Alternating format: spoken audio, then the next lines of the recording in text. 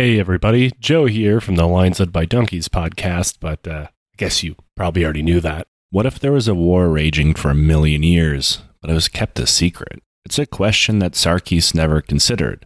He's born as an upper middle class man living in Prime City during the so-called millennia of peace. As far as he knew, or as far as anybody knew, humanity has no army, no weapons, and no wars. The people of Earth had been expanding into the stars as long as anyone remembered, free of conflict, while the Techno King and his royal cabal enriched themselves in the backs of their labor. It was as it always had been. Then, Sarkis died.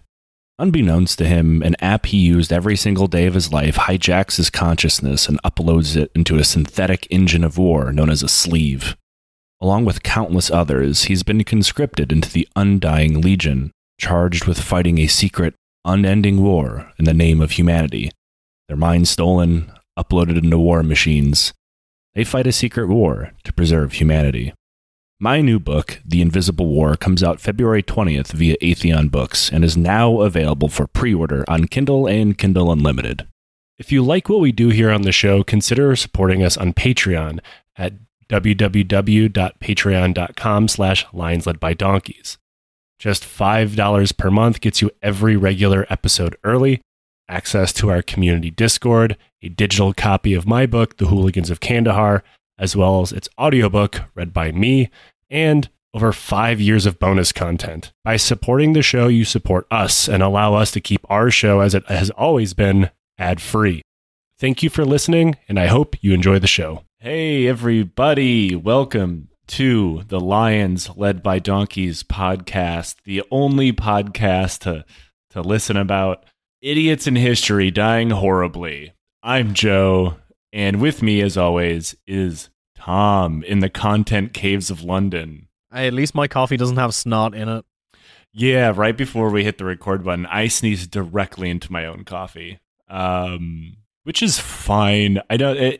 Have you ever? I drink a lot of fucking coffee. I'm sure you know that. We've hung out enough for you to see me mainland coffee directly into my body. It's 2 p.m. here. And I have been up since like 9, and I have been drinking cup after cup of coffee. Mm-hmm. I don't need this one. At this point, it's just habit. It's also very cold, so I don't really want to drink anything other than hot coffee at the moment. I'm not a tea guy. I can't get into tea. So it's either coffee or water. Why don't you just get like decaf coffee? I'm going to choose to believe you didn't just suggest that. Oh, shut up. Decaf coffee is for pussies. I don't care. Sometimes I want a coffee and I don't want the caffeine. That would be like smoking a cigarette without nicotine in it. What's the point? I mean, yeah, but like sometimes coffee is just nice to drink. Fair, but none of the coffee you've drank my coffee. It's not good. Yeah, like, true. You drink it for the caffeine. It's not like I have expensive coffee. Mm-hmm. I don't even know where to find good coffee here. Like I go to a grocery store and it's like you have the instant coffee and you have like these brands that are just like coffee. Like, but it's spelled really weird because it's in Dutch.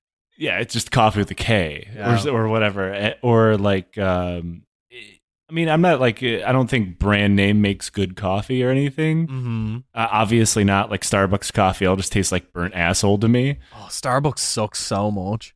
Dunkin' Donuts coffee is significantly better. And Tim Hortons coffee is better than that.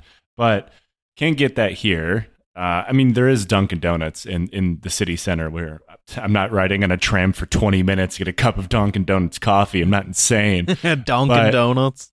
But at the same time, I'm not going to buy like a 2-kilo sack of coffee that's just called coffee fine ground. Like, what kind of coffee is it? Fuck you. It's coffee. Why don't you just do the simple thing? Buy a cheap grinder on like online and then just like grind your own beans and just get a French press. It just eliminates so much of the hassle. That is my plan. However, I am still attempting to get everything I need for my kitchen as I have just moved. And every time I find something Like I buy something like, fuck, I need like 3 more things. So at this point, I have just stopped looking because moving is so expensive and annoying. I just like, it'd be really nice right now.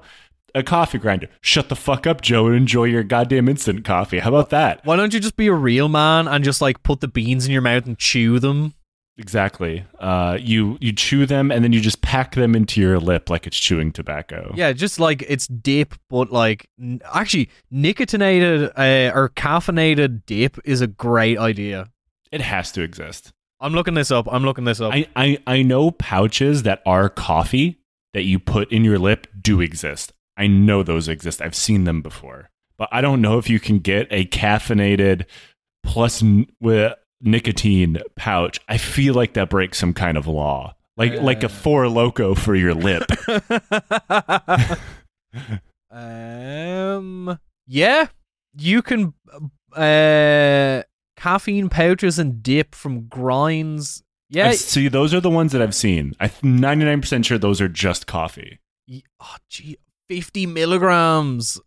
What? Like, so I'm kind of slightly obsessed with the idea of snus because like snus has become like a really popular thing over here, and like it's just like the kind of Scandinavian like pre-packed. It's not like actual tobacco. It's like nicotine salts or some shit like this, and like I see loads of videos of people trying them for the first time, and it's like, oh my god, it's like being on drugs. And I'm like, I smoke so much, I probably will put it in my mouth and be like, I don't feel anything. Catch me if you are a patron, you're hearing this before the live show, catch me on stage, you know, with 12 dip pouches like in my mouth. I'm going to invent the same thing, but just for meth. It's gonna rot a hole directly through your lip in record time. Chewable meth. I mean, to be fair, we've been informed that while we are allowed pyrotechnics for the stage for the live show, we're not allowed to smoke on stage, and I don't know if we're allowed to vape. So like, it'll be the only show that will be sponsored by Nicorette patches. That's gonna kill all 3 of us. And since this episode is actually coming out after the live show, if we have died, remember us. So, Tom, on this show, we really like to talk about monarchs, royals, all manner of inbred, warmongering, crown-wearing dipshits getting murdered, don't we? Yeah, hang them all, no gods, no masters. There is no authority but you. But me, specifically. No, you the listener, you listening to this, don't listen to any sense of authority other than yourself. I choose to believe the first thing you said. This is how I start my cult. I can finally retire in my my compound in the Dutch wilds. It'll be the only sexless cult ever. Yeah, pretty much. Now, what if I told you about a battle where 3 of these crown-wearing dipshits all died at once? Oh, fuck yeah, this is so cool. So, before we start, are we talking Habsburgs or before? Same general era. Okay, so there's a high likelihood that all 3 of these people are also cousins. No. Okay, we'll get to that point. One of them is European. Okay. So this story all starts with the expanding Portuguese empire setting its sights on Morocco, with them getting a foothold in 1415, slowly expanding from there over the course of the 1400s under King Alfonso V, who was given the nickname the African. Now, this is really, really common. It's a common nickname type of system, like, you know, Scipio Africanus in Rome. Mm-hmm. It was not his last name. It'd be funny if it was. You know, this type of thing happens. He was nicknamed the African for his conquests in Africa. I will always think that's funny, though. Also, I think, you know, the Portuguese don't get enough shit for the colonialism that they did. You know, everyone is like, you know, Britain, Belgium, you know, the kind of the big hitters. Portugal were also terrible. Portugal and Spain generally, like, when everybody's talking about like horrific, violent imperialism, they're just like sitting on the sidelines like, man, I really hope nobody brings us up, which is astounding to me. And I think that I think it really does come down to like what is generally considered like Western centricism or like Western centric thought when you think of the more immediate, more modern era type things. When you think about, say, for example, American imperialism or British imperialism, things of that nature, they jump out in people's minds, maybe because they learn about them in school, but almost always because it happened more recently. Like, because there were still countries getting independence from the UK into the 70s, like 1960s and 70s. I mean, but also same for fucking Portugal and Spain. But yeah, Portugal was literally fighting a bush war in Africa until the soldiers rebelled against the military dictatorship and ended it. Mm-hmm. We're talking about the difference between bread and butter and cheese colonialism and small plates colonialism. Tapas colonialism. Would you like your colonialism to be delivered to you in a series of varying small plates? And I also think a lot of it has to do with people. There's specific countries in the world that people are comfortable hating, and I'm not saying they're wrong for hating certain countries and their histories, but like it is considered much more okay and acceptable to hate like British history because, you know, more people celebrate Independence Day from the British Empire than fucking anywhere else on Earth. Yeah. And, you know, not to mention all of the crimes. But it's not considered this, like, of course, everybody like hates Spain and Portugal for their fascist and military dictatorships, which also happened very recently, but they don't realize how much horrific amount of damage they caused throughout the world. And I don't know why that is. Maybe because they speak a slightly different language than English, so it's harder for people to read up on it, where you can just crack open pretty much any book and read, like, we've opened the categories of horrific British crimes. Yeah. But it's like, I think it's also like the way that most people also maybe won't think of like Belgium, because like the Iberian colonial powers and like people like Belgium, like a lot of their power was centered in Africa. So like that story is like a little bit more forgotten when you look at somewhere like Britain, where their empire was so pervasive across the world, but also affected like a lot of countries like the US and Canada. So we have English language sources of that. Whereas like you think of like Portugal, a lot of it is in, you know, Central and South America. Well, it's Brazil and Africa. And Spain is like you said, so far back that people don't think about it either. Yeah, I mean, and likewise in comparison, like the Dutch, there's people that live here that don't really understand the colonial ghosts of like the Dutch Empire through the VOC. Like, I literally heard a Dutch guy the other day when he's like, you know, we have so many Indonesian and Surinamese restaurants in the Netherlands because, you know, they moved here for economic opportunities. I was like, oh, that's it. No other reason. Yeah. Okay, cool. Can't think of anything else that ever happened.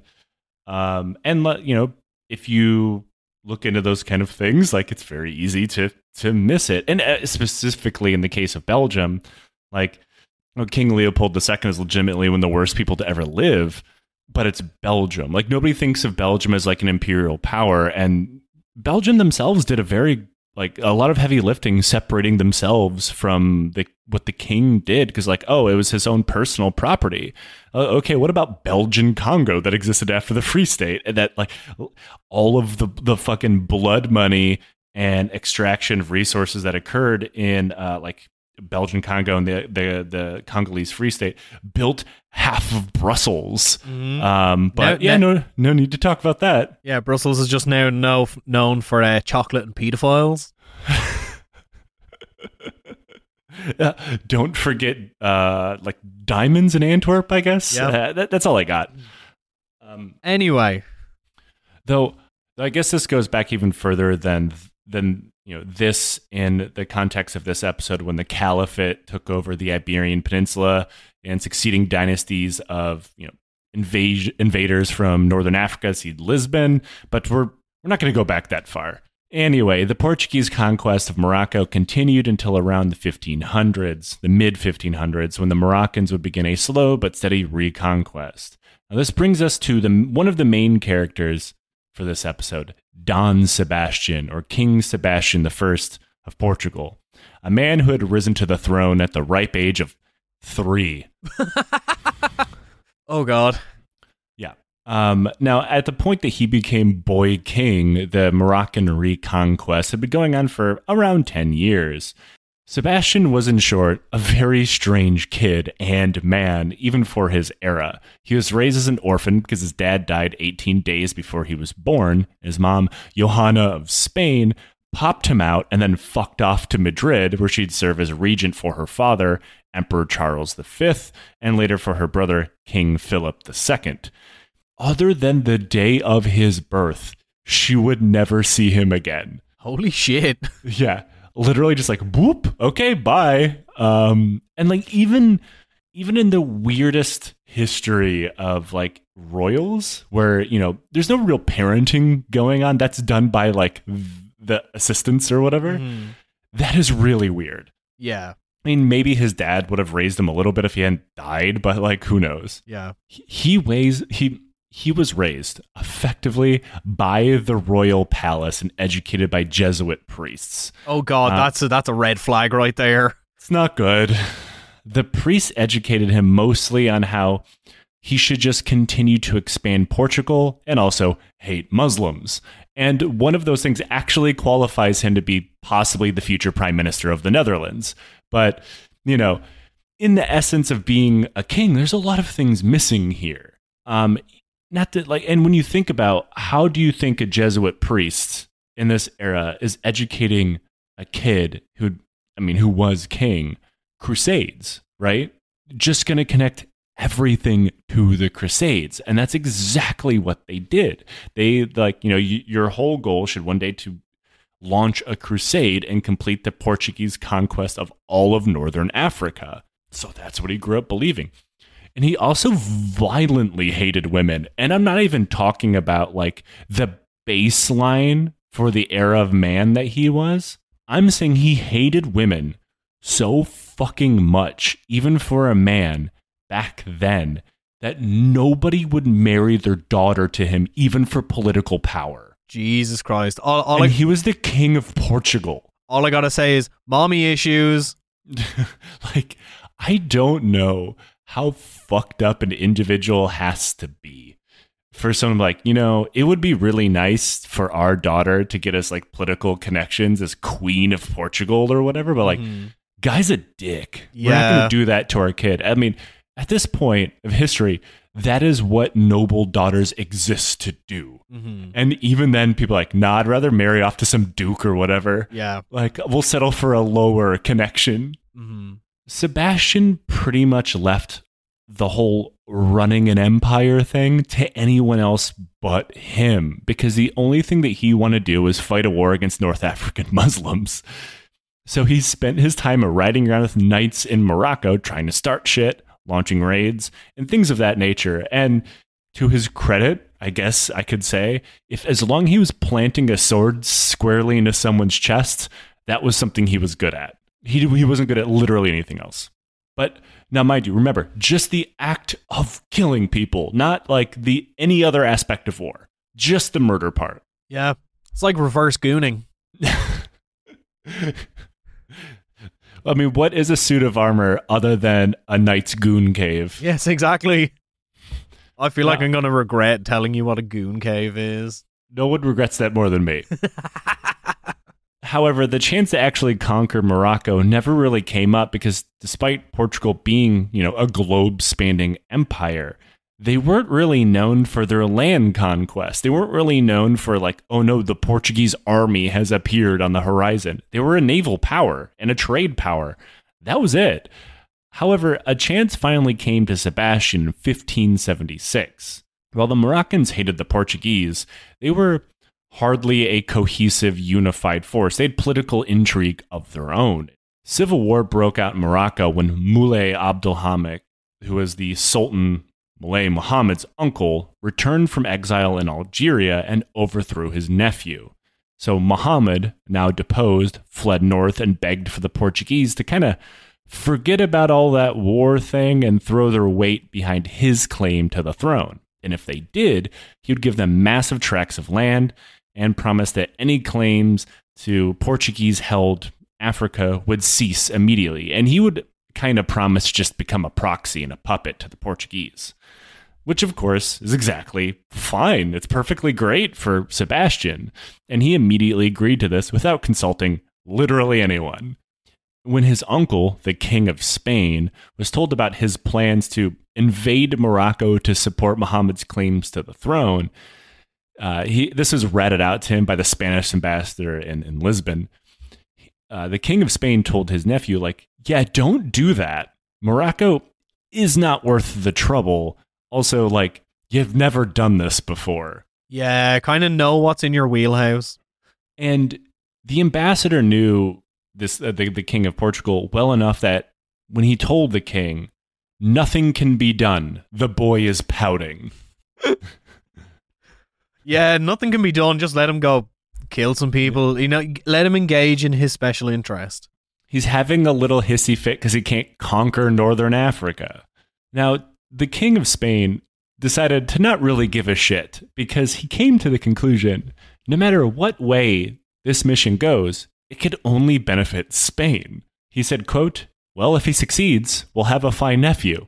And if he fails, we'll have a fine kingdom. And this is because he had no claims to the throne. Like the King Sebastian, Don Sebastian, had no heirs. Okay, so if he failed, like the King of Spain's like, I'll take the throne over. Yeah, I'll just put someone, or I'll sit there myself. I don't know. Fucking let him do it. Exactly. So any way this shook out, it's like, all coming up Spain, baby. Yeah, it's all coming up Spaniards, bro. It's gonna be tapas all night. However, the Spanish king warned him, hey, if you're just gonna do this anyway, despite what I tell you, at least don't campaign into the middle of Morocco. It's desert. Don't do a war there. A recurring theme on this show is don't try and launch a war in a desert because there's one essential resource armies need, and it's water. And what do deserts not have any of?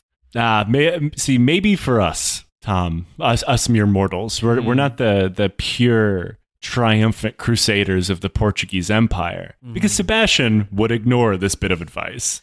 All the soldiers are surviving on little custard pies, The Portuguese king immediately ran into problems coming up with this invasion force because, like I pointed out, Portugal was not a traditional land power, and he didn't have a large army just laying around to deploy. And he didn't have the money to build one either. So he began to tax the living shit out of everything in Portugal, including the church, which is, unpopular when the church is the main power broker. However, that was still not enough money. Now, at this point, he had literally wringed out his economy for anything he could tax. Food prices shot up, housing shot up, land taxes shot up.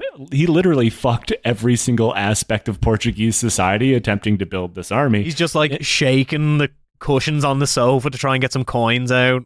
But the cushion is just all of Lisbon. The couch of Lisbon. And that still wasn't enough. So he sent Portuguese diplomats to throughout all of the powers of Europe to look for lines of credit so he could take out loans. And they did, but that still wasn't enough. So then the King of Spain decided, fuck it. I'll give you a couple thousand men and some food and ammo and whatnot, logistical support. Let's see how this works out. So now he has thoroughly fucked his economy and ran up massive amounts of debt, both in money to all of Europe, but also to Spain. Yeah, for everything else. It's like when you borrow 20 quid from your big brother, and then 2 days later your head is on the ground and he's giving you a nuggie. He's like, where's my money? Where's my money? Where's my money? Also, a question. What is if any, what is Portugal's colonial holdings at this time? They have a fair amount of tracts of land in Africa. They still have Goa in India, a few other things. They This is effectively the furthest that would ever spread. Oh, okay. Yeah. For reasons that will become clear at the end of this episode, Portuguese expansion stops. You could say we're at the zenith of the Portuguese Empire. That's right. And anytime you're at the zenith of imperial splendor, there's always one guy involved, and that's a British dude. And he's easily the strangest guy of this entire saga. His name's Thomas Stukely. Have you ever heard of this guy before? Stukely was an English mercenary and possibly an illegitimate son to King Henry VIII. And that meant that his family was actually quite rich. But Stukely was also a pirate and a criminal, as well as being a mercenary. And, in this era, those three things tend to go together. Yeah. And he had been running from the law both in England and various other places, and running 2 different wars, fighting in them. But also, he's not great with money. He effectively bankrupted his own family, burning through their money through Europe. He's an Englishman on a 20-year-long stag do, but instead of getting drunk and falling into the canals at Amsterdam or doing sex tourism in Spain, he's just doing wars. He's doing like gap year shit, but instead of texting his dad when he's like broke in Bali, he's like, I got into this war, I don't have enough money to finish it. Yeah, pretty much. And he had several warrants for his arrests, for piracy specifically. And he was arrested on them from time to time. And he was always acquitted. And I think it's because it wasn't for a lack of evidence. There's plenty of that. It was because of his connections, and because it was kind of common knowledge he was almost certainly the son of King Henry VIII. He kind of ruled, is what I'm saying. Is this a Dude's Rock moment? I mean, I wouldn't go so far as saying Dude's Rock, because he is effectively a British freebooter. He may have also traded slaves. Oh, okay. sorry. And he ruled to the extent that he was so openly committing crimes against pretty much every country in Europe and just kept getting away with them. After Queen Elizabeth I came to power, Stukely teamed up with Spain to continue being a royal pain in the ass for England. So he was contracted by both the King of Spain and the Pope to slap together an invasion force to wait for this, drum roll please, invade Ireland. Oh, for fuck's like, us Catholics, we stick together. Man, what? I was going to say this guy is doing like Ezra Miller shit all over Europe. He's becoming a cryptid. Yeah, like the way Ezra Miller, like they were like running around, kidnapping people, armed to the teeth. This guy is just doing that. Yeah, when Ezra Miller was doing their thing, whatever string of crimes, I feel comfortable calling it, while they were in Hawaii. I was also in Hawaii, and so was friend of the show, Sarah, who they have also co-hosted, and they had their own show back in the day. And we used to jokingly text one another like, hey, I made it home, Ezra Miller didn't get me. Okay, why did they want to invade Ireland? Oh, to piss off England, of course. Okay. Yeah, they were going to bring weapons, ammunition, supplies, and lead a large-scale rebellion against the English.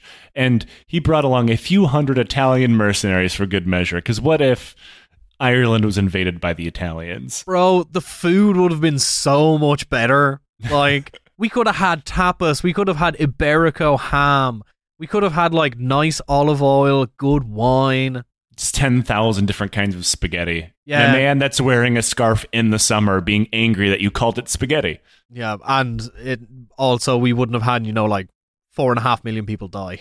There's also that. Now, this plan didn't work, obviously, as Tom's existence could tell you. But when this plan got off the ground and his weapons in mid were loaded into boats in Italy to head towards Spain, because they were supposed to meet up in Spain and then go to Ireland and invade from there, all hell immediately broke loose. See, Stukely may have been a prolific pirate, seagoing rascal, if you will. He wasn't very good at it. Look, I appreciate the effort. the boats that he chartered to get to Spain barely even floated, and many of them were missing sails. He couldn't afford the sails. He was on a payment plan. He had paid off the actual hull, and the sails are meant to come next month, but he was on a deadline. He didn't want to disappoint anyone, so no, he was like, you know what, I'm just going to do it now. Sails were the means of travel, because these were sailboats, Tom. I mean, like, surely you could have got some paddles or something and, like, rowed. That is what they ended up having to do, but for fuck's sake. So this journey should have taken 2 weeks, and it was provisioned for 2 weeks. Mm-hmm. It took 2 months. So they ran out of food and water. Several of his men had to be thrown overboard for mutiny and, dying of disease. But somehow he was able to avoid being murdered by his own very angry Italian mercenaries, and then landed in Spain and took on supplies. And once there, the Don Sebastian, our main character, heard about this very well-known English dude showing up on his party boats and said, hey, if you take all this shit to Lisbon, we'll pay you more. Oh, here's as it's just like slowly floating into the bay. It's playing like the worst British club music on earth, but everybody is dying from scurvy. Yeah, and all the 1500s Italian sailors are still wearing skin-tight Armani jeans. All the jeans are white. The tightest shirts you've ever seen. And they're all slightly shiny. How did you keep being so shiny while at sea? You see, I just apply olive oil to my skin constantly around the clock. Hey, it's me, I'm the Italian guy. The olive oil, it is very good for your skin. It is not, however, how you say, good to eat because we have no food. Yeah, when you are at sea, it is terrible because there is no women to harass. That's how mermaids were invented. Is a whole bunch of like Italian sailors dying from scurvy and having delusions, sexually harassing a manatee. Now, Stu Kelly immediately agreed. He's a fucking mercenary and a pirate. He doesn't give a shit about invading Ireland. He's just like, yeah, chase the bag, baby. No, he agreed. He did not, however, consult literally anybody else, including the King of Spain, the Pope, nor any of his other mercenaries. Who was the Pope at this time as well? I have no idea. No, it was Gregory the Eighth. Oh my god, this guy has such an incredible name. Ugo Boncamgi. It's not a name. That's the noise a Batman villain makes when he gets punched in the face. Ugo Boncompagni. So Stu Kelly agreed to all of this because he's a mercenary and a pirate. He doesn't give a shit about invading Ireland. But he agreed to Don Sebastian's terms without consulting or telling anybody, including the King of Spain and the Pope, the two people who are actually paying him, but also the Italian mercenaries. Yeah, like, Pope Gregory the 13th at the time was also Italian, so it's like, you're pissing off two groups of Italians at once. One is probably the most powerful person in Europe. Now, the good news is like the King of Spain and the Pope were both like, well, we're not fucking with the British or the English, but we are. He is going to go kill Muslims, so we're cool with that, right? Mm-hmm. And they were just like, okay, fine, just let him go. They even let him keep the money that they originally paid him. But again, the Italians in the boats actually doing the fighting were not consulted. Yeah. So in the end, after taxing his empire to death, getting aid from Spain, and kidnapping some Italians via their English mercenary boss, Sebastian managed to put together an army of 17,000 men, the vast majority of whom were pike-wielding peasants. Though I should point out here that the pike was, even for the 1500s, pretty out of date. There's the pike and shot era of warfare where, you'd have pikes, but they'd be supported with arquebuses, muskets, things of that nature. Nah, man. He just has a whole bunch of like hungry dudes with pikes. And for pikes to be used effectively, they require a fair amount of training in both drill and marching things, because it's a large body of spears. The only thing that makes them valuable is a lot of training that makes them a cohesive whole, one solid unit. Sebastian looked at that timetable and said, nah, fuck that, get in the boat. Also, aren't pikes mainly most effective against cavalry? They certainly help. Yeah, like they very, very famously were used in 1798 in Ireland. Very effective against cavalry. But also, side note, Pope Gregory the 13th, responsible for the Gregorian calendar. Cool. Hey, thanks, Pope Greg. Yeah, thanks, Greg. So with that, a fleet of 500 ships set off from Lisbon on June 24th, my birthday. And you know, one of the things I've always wanted for my birthday was just a pile of corpses. So I guess I finally got it several hundred years before I was born. And they landed on Morocco's Atlantic coast on July 14th. Upon landing, the various flaws of this army became immediately apparent. Now, we've talked about Crusader/chivalric armies before, Tom. Yeah. What is one thing they always have in common? They're shit. Yeah. And for one specific reason is there's no chain of command. Yeah, that's not really... especially when you have like a big boatload of mercenaries as well. Like... and a group of people from literally all over Europe. There's no chain of command. It's just, bam, Don Sebastian sitting on top of all of us, and then just nothing below him. And no orders were passed down to anyone. Everyone just kind of assumed the next guy would know what to do. And this was made worse by, again, chivalry. The command ideas of this idealized version of Crusader-esque military glory, leading from the front as a knight, and everyone else would follow me. Oh, God. Anyone who was like, hey, maybe you should have like a second command, Don Sebastian. Maybe we should split these guys up into bodies of troops with independent commanders. He would just... whoever suggests that would immediately get shouted down by a storm of insults by the king and all of his sycophant like nobility with him. Like, how dare you insult my honor by saying I need to pass orders to a secondary commander? That sounds like some dumb shit. I'm just going to run directly at them and all of you keep up. Don't you dare tell my troops not to stare directly at the sun every day. You all know that the sun sharpens your eyesight. I will not hear any of this. And if you stare directly into the sun, it makes the heat not affect you so badly. Yeah, it actually, you don't need to drink water if you stare into the sun for long enough, because like Superman, you can be powered by UV rays.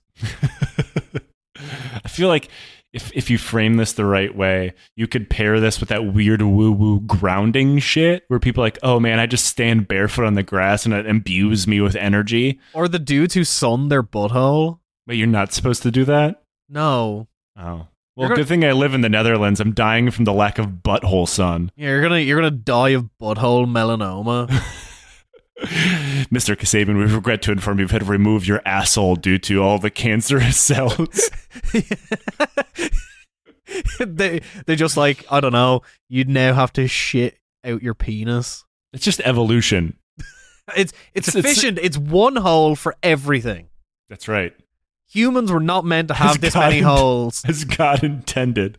Yeah, if you're not, it's 2024. If you're not shitting out of your dick, you need to get on it. Yeah. Yep. Sun your butthole until you get melanoma. Get your butthole removed. Shit out your dick. It's 2024, people. Get on it. Well, this episode's going well. We're probably like, halfway through the script? Now, this is also around when everybody was just like, trying to talk to the soldier next to him and realizing nobody spoke the same language. Mark it on your bingo cards, people. Same shit happens all the time. Can't speak to the person beside you. No water. No chain of command. A dickhead leading you. Yep. Not enough sun on your butthole. Not enough sun on your butthole. The army was made up of Germans, Wallonians, the Flemish, Spaniards, Portuguese, the Italians, a couple of Brits washed up in here. Like, very few people were able to speak to one another, mostly the nobility, because they had like a common language amongst them. And also, education. Most other people just didn't. So they had to play an army-wide game of telephone through the handful of people that could speak 2 or maybe 3 of the languages within its ranks, translate it to another guy who could speak a couple of other ones, and hope nothing was lost in the translation. Yeah, it's an incredible amuse-bouche of Europeans. It's the worst kind of amuse-bouche. So without any orders or anything to do, the men just kind of camped on the beach while the king held a war council. Sebastian decided to ignore all the previous warnings from the Spanish king about invading into the country inland, deciding that was exactly what he was going to do, while Stukeli, a roundabout piece of shit and criminal, but hardened war veteran, pointed out that was a really bad idea. He was like, we didn't bring any water. And look, this guy might have lost every battle he fought, but at least he fought in a few of them. And he survived them. Yeah. So, if anybody knows how to get out of a battlefield alive, maybe not victorious, but alive, it would be the random British pirate mercenary. Yeah, he's stupid like a fox. Exactly. And everybody just shouted him down and called him a coward. He's like, oh, you can't. You need fucking water. You ain't got any bottles of water. How else am I? And German guy's like, oh, what is with this Englishman? We do not have any bottles of water. I returned all mine to the recycling machine to get my 50 cents back. What is with this Englishman? He just keeps trying to give all of our water to his strangely large dog. He's like, I do not need water. I have my wine. The army left camp on July 29th, accompanied by thousands of camp followers. Now, we've talked about camp followers before countless times on the show. These are the people that make armies move. Cobblers, grocers, foragers, whatever. But there was more camp followers than there were soldiers. And these included, they just randomly were collecting slaves as they went. They picked up, a small army of sex workers and priests. I assume they lived together. Look, what army doesn't need a cohort of sex workers and priests? And not to mention, the soldiers just brought their wives and kids with them, too. It's like a package holiday to one of those, center parks or, Butlins. Yeah, it's all-inclusive, but, instead of getting, a shitty t-shirt and a lanyard to go with, your endless drink menu, they give you a pike and dysentery. I mean, look, if they were real crusaders, they would have picked up about 20 wives along the way and left the original one at home. And that was probably their intention, to be completely honest. Though because of the complete lack of command and control, nobody seemed to pay any attention to provisioning the army. From the second they stepped out of camp, they were short of food and water, because unless you individually, you Tom, random Italian Tom mercenary. It's me, Italian Tom. It's me, Tommaso. Hey, it's me, Tommaso Tomato. I cook the pasta, I drink the wine, I go to Morocco to fight. I got some bad news. No pasta, no wine, no olive oil. Fuck. Because unless individual soldiers, or if you were a noble like your attendants or whatever, thought to pack the food and water that you would need, there was none. There was no central provisioning of any kind. You're just there getting ready to go off for this war, and you're packing everything. It's okay, I got my suit of armor, got my sword, my helmet, family's coming with me. Okay, how many pairs of underpants do I need? Okay, so if I work this out, this is probably going to take about 30 days to complete. If I shit myself every day, I will just need one, because I'll just take them off, wash them in whatever. If I have water, I'll just wash them. It's hot, so they'll just dry. I just need one. And look, if I keep shitting in them, then it will eventually crust and form an extra layer of armor around my dick and balls. Well, that's how Kevlar was invented.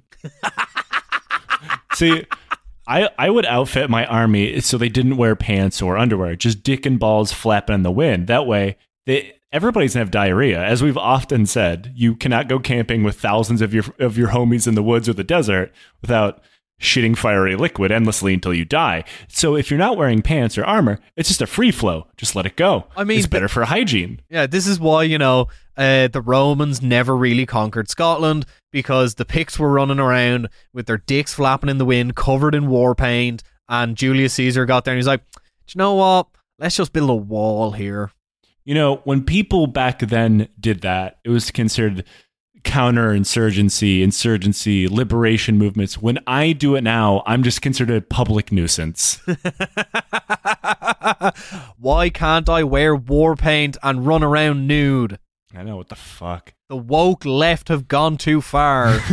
The woke left have made me wear pants. Now, they have no food and water, and from the second they stepped out of camp, people were immediately hungry, thirsty. It was bad. Their stomach hurt. God inflicted his toughest warriors with the hardest tummy ache. Now, there may have not been wagon space for food or water because nobody planned it. There was, however, 1,000 wagons loaded to the gills with furniture, ceremonial vestments, and silver place settings for dinner. For the food that they didn't have, you see. It's just like they're scraping the plate. It's like, this is so nice. Just piling up sand on top of it. There's delicious. There's one guy trying to eat the silver plate.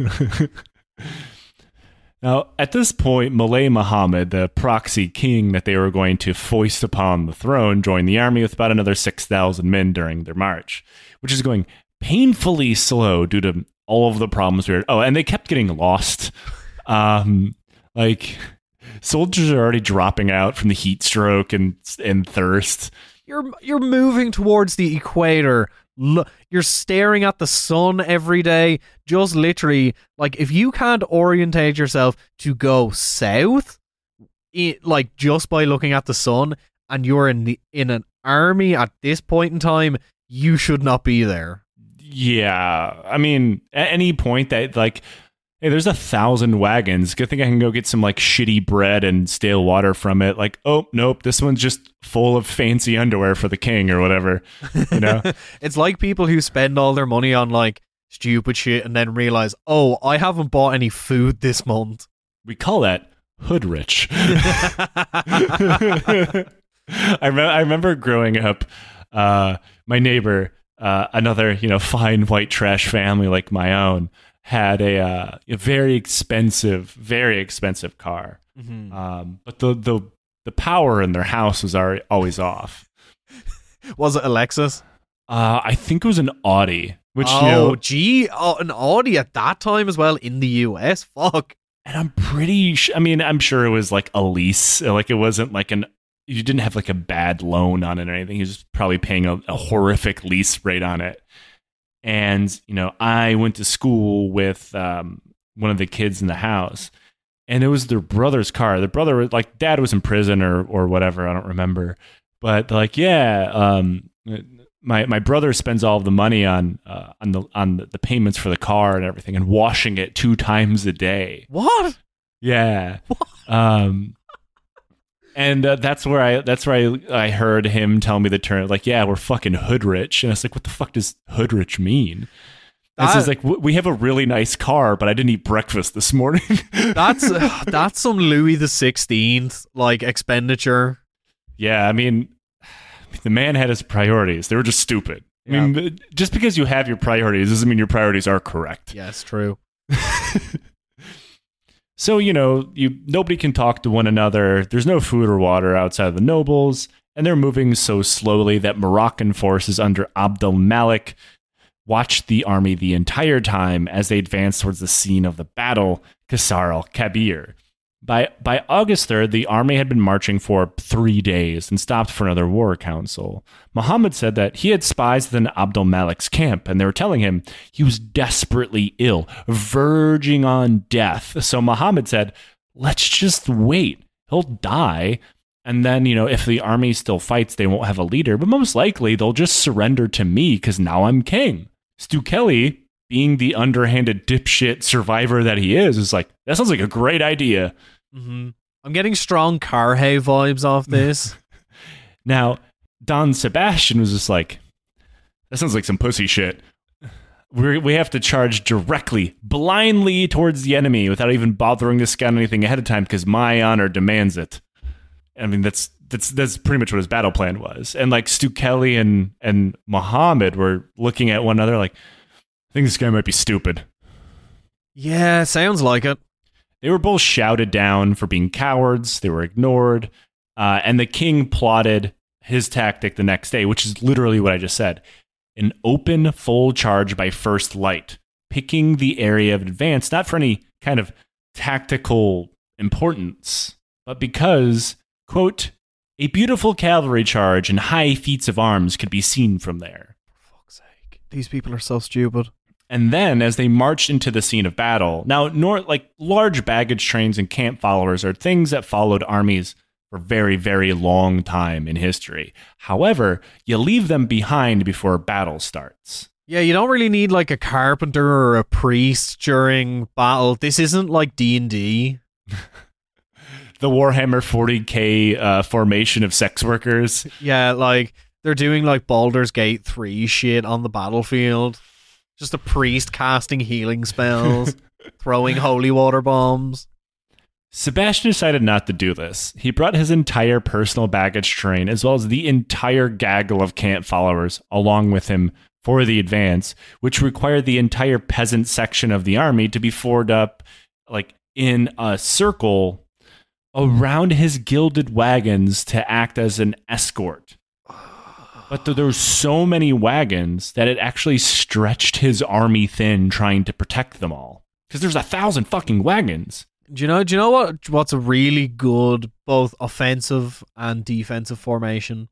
A good square or a triangle. Do you know what's not a good offensive or defensive formation? Very thin circle. Especially around something that's not important, like my wagon's full of sick plates. Maybe like if it was ammo, sure. But even then, you're supposed to set up a system to get the ammo from the baggage train to the front, not just bring the baggage train with you.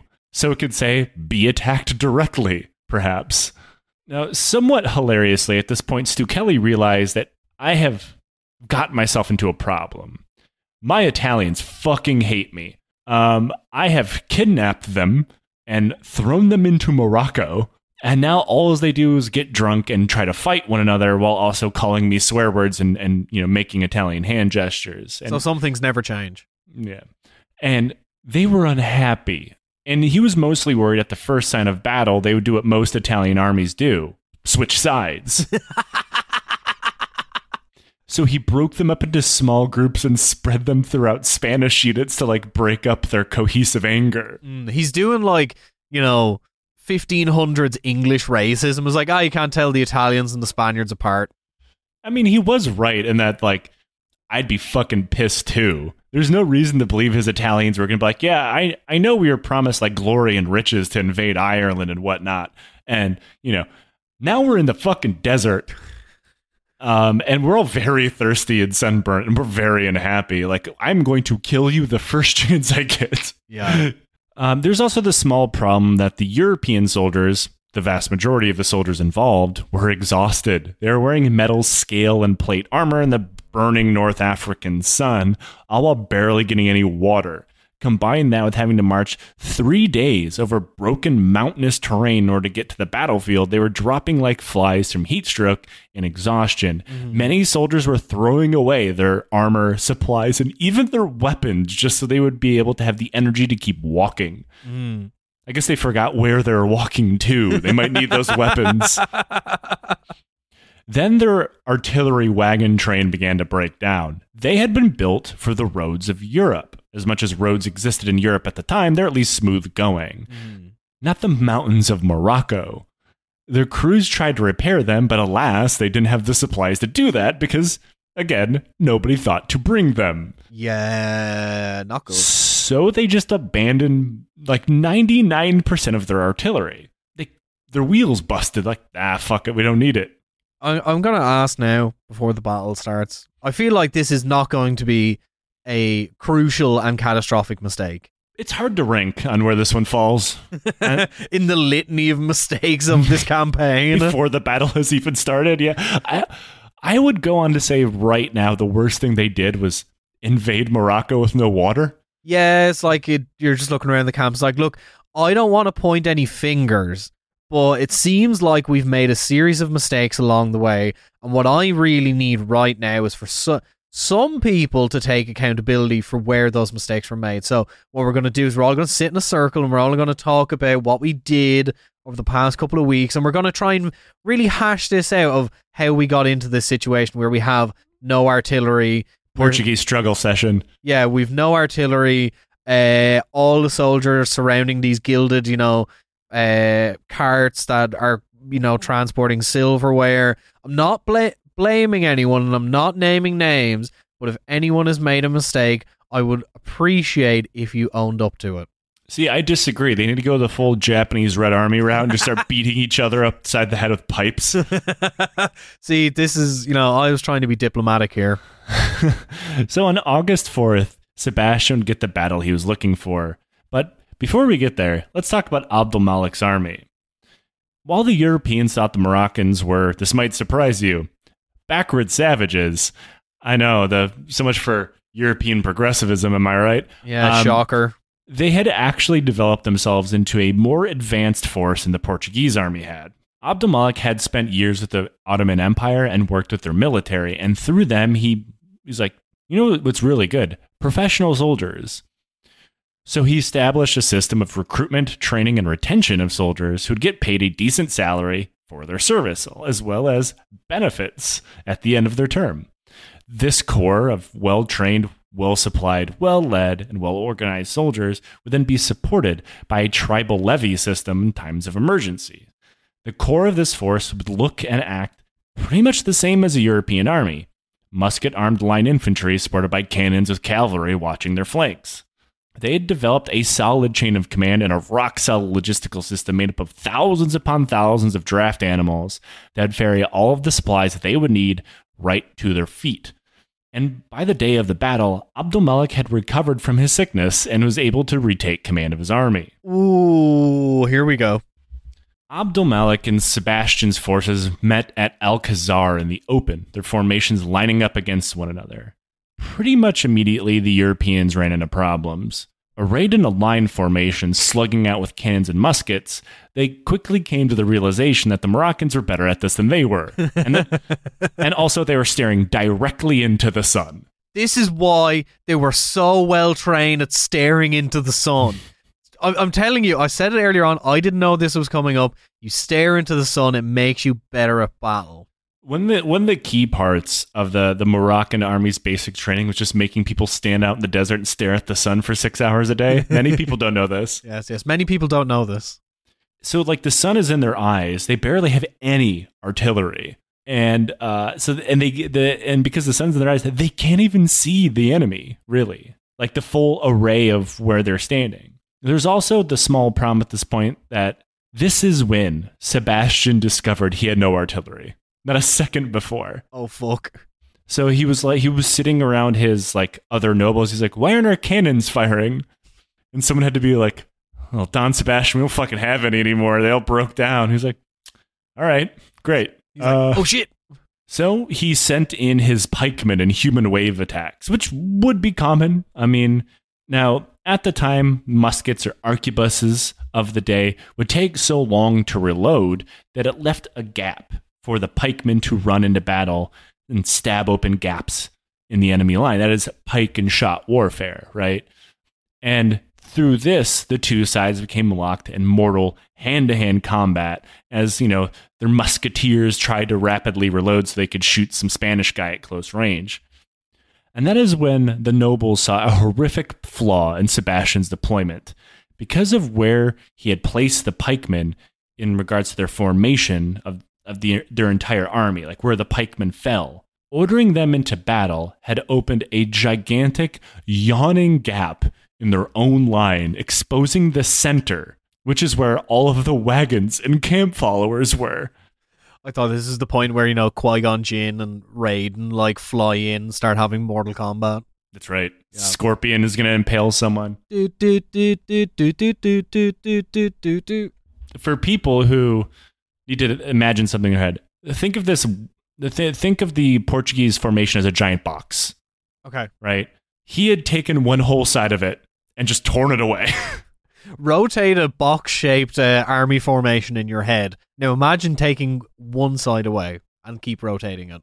And then never bothering to fill in the gaps.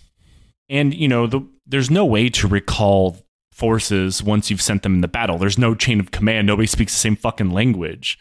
So the only thing anybody could hope for was their largely untrained pikemen and their mercenary allies would be able to punch through the enemy's center and win the battle fast enough so maybe the Moroccans didn't realize that they had fucked themselves. And at first they actually were doing that. The forward units of the European army had gotten close to Abd al-Malik's command center. They had fought through a huge mass of Moroccan soldiers to the point that Abd al-Malik's personal command tent had come under musket fire. But then they ground down to nothing. They'd become overextended. They were tired, and they were bogged down in an ocean of corpses on either side. Now they were tired, killing people in masses of thousands is a pretty exhausting effort to do. But now they were overstretched and outnumbered as Abd al-Malik sent in his reserves to plug the holes in his line. Reserves that the Europeans knew they had because they had their sun in the eyes and couldn't see them. And also because Don Sebastian never thought it was that important to scout ahead. Another problem was that European units saw this happening but couldn't communicate with one another. Different units, different leaders, whatever, be like, oh dear God, they're coming for our flanks, like organize a formation. They just couldn't fucking organize or talk to one another. So they just watched in slow motion as the Moroccans peeled around them to start killing them, all without working together. I mean, there was small groups of based on nationality were clumped together and fighting really, really well. But as an organized whole, the army was fucked. Yeah, Jesus, this is not going well. Then Abd al-Malik sent in his cavalry. Hundreds of horsemen stormed in and smashed against the extended European line, rolling their flanks up as pikemen tried uselessly to try to wheel around and stab at them. But they have no organization to do so. One guy with a pike is meaningless. You need 100 dudes with a pike standing in a line. But even then, the European line held, fighting forward to the point that Abd al-Malik only had one last thing he could do in order to finally break them. Giving a rousing speech. Oh, fuck off. We're not having speech and drama class in the middle of a battle. He told his men, we must fight. We must continue to fight because God is watching. He unsheathed his sword, climbed off of his horse, and then keeled over dead. It turns out he wasn't fully recovered from being sick after all. Now, acting quickly, his aides pulled his body back into his command tent so nobody knew that he was dead. We can't let word get around this motherfucker's dead. Everybody will drop their swords and run, right? Imagine making such a good speech it kills you. Yeah, that's it. The ultimate mic drop moment is dying on stage. Yep. Now, this seemed to work. Outside of the immediate aides and assistants and whatnot that saw him, this panic of the king being dead didn't trickle through the lines. And they killed their way forward as European forces slowly wore themselves down further and further. Sebastian, if he was a military leader, not a self-imagined crusading hero, may have tried to save his command from destruction and his army by ordering them back and maybe reform or just full out withdraw. But he didn't. He abandoned any kind of command responsibility he had altogether, charging forward with all of his closest advisors directly into the already lost battle as absolutely everything broke down into murderous chaos. How's Stokely going on? He was singled out by his Italian mercenaries, drugged down to the ground, and beaten to death.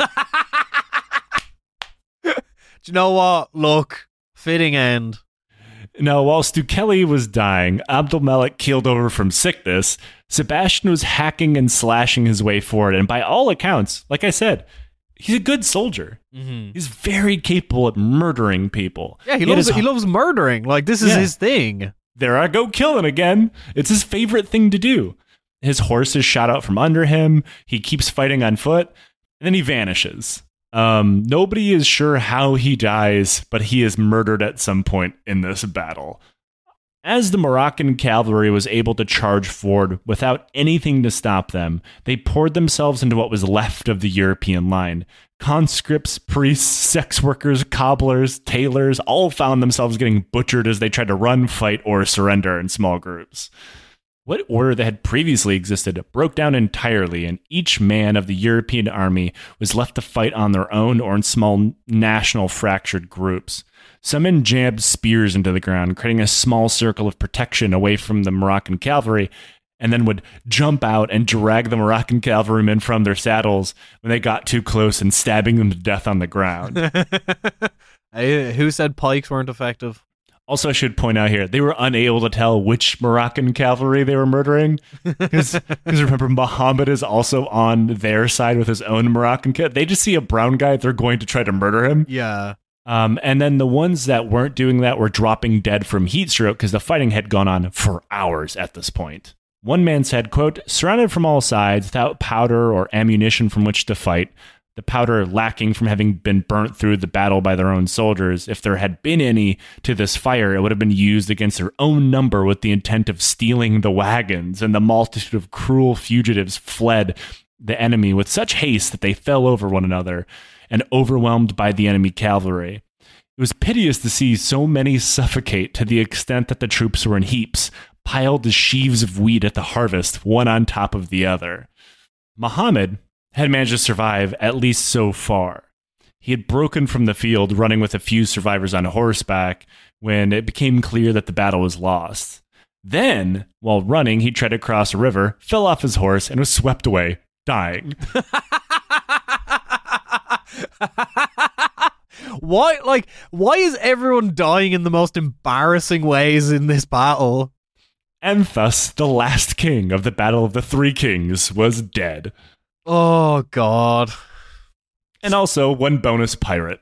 This is so funny. Like, honestly, like, this is very much a classic case of there were so many points where they could have stopped and realized this is a bad idea. And I'm wondering about the kind of confusion that existed at the end of the battle.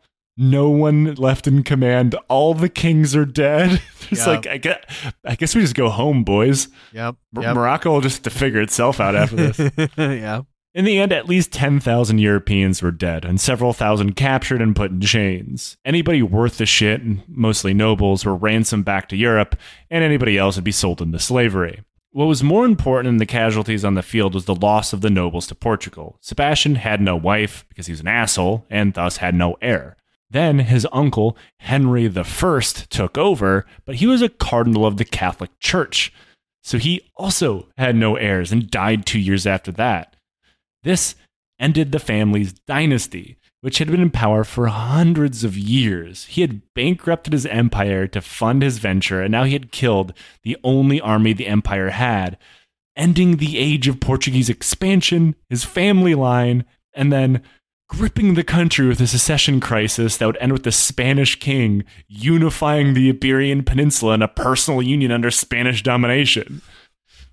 You know, sometimes you fuck up, and then sometimes you fuck up on this level. It's literally a historical fuck up that can still be felt in politics. Now, on the end, a funny note, the death of Sebastian, his body mangled and hardly able to be recognized afterwards, led to something called Sebastianism.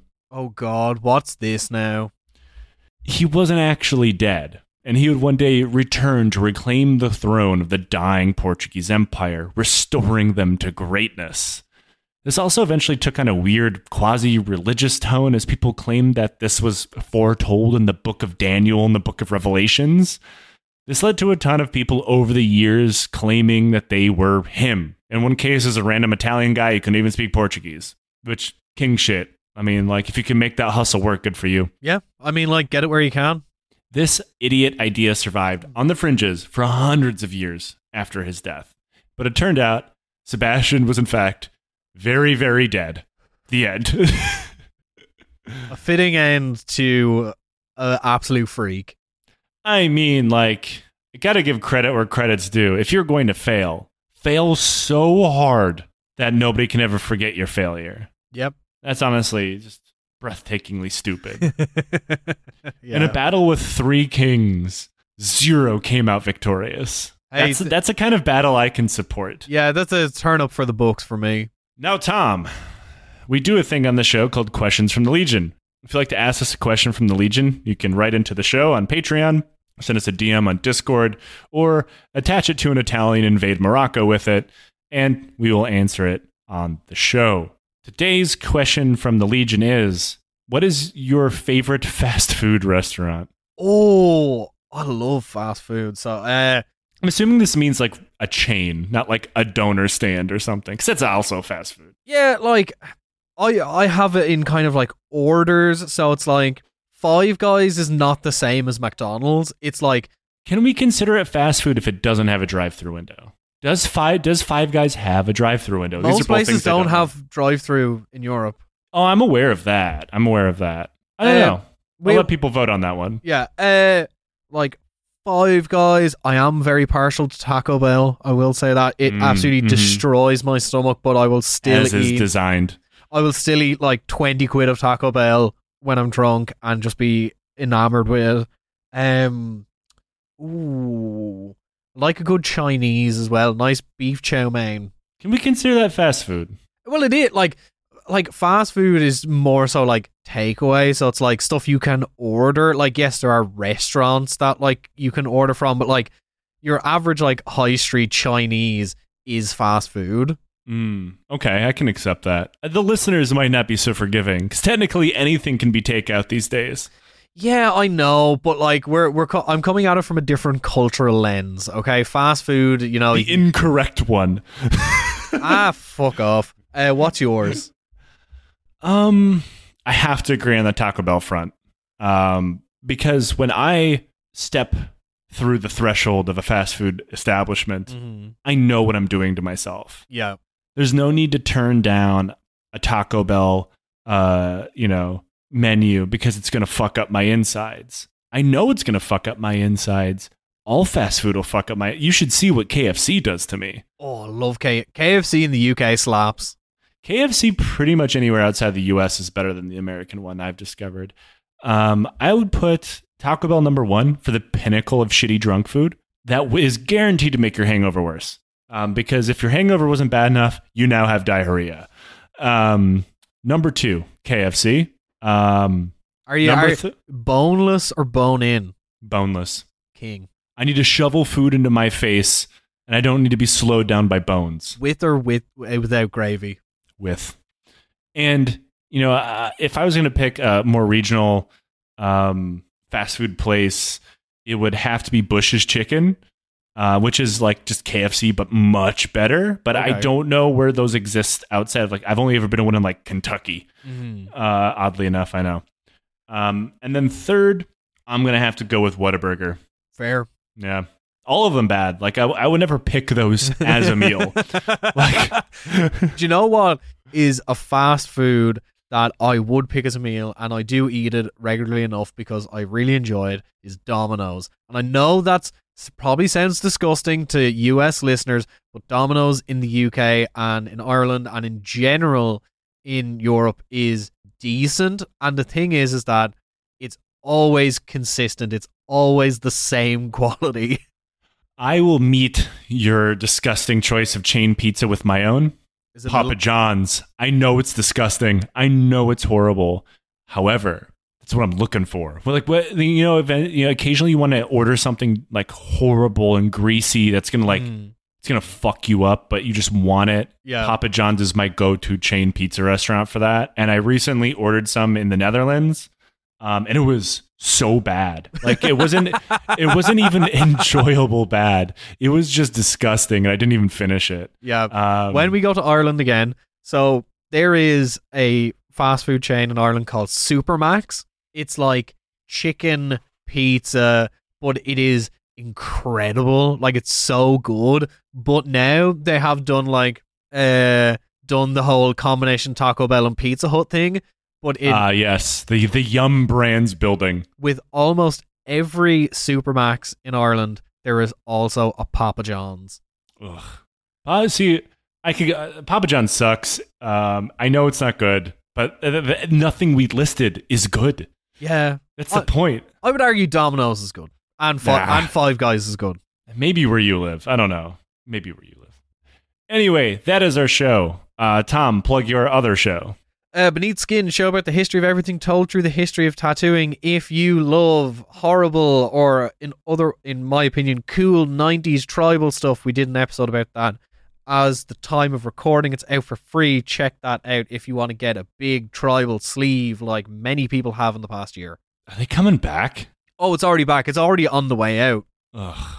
And this is the only show that I do, but if you like what we do here, consider supporting us on Patreon. It makes everything we do here possible. Just $1 gets you years of bonus content, Discord access, all kinds of other stuff. Donate more, you get more bonus episodes, you get stickers, you get all kinds of stuff. I encourage you to go check it out and leave us a review on wherever it is you listen to podcasts. It helps us immensely. Until next time, don't invade Morocco.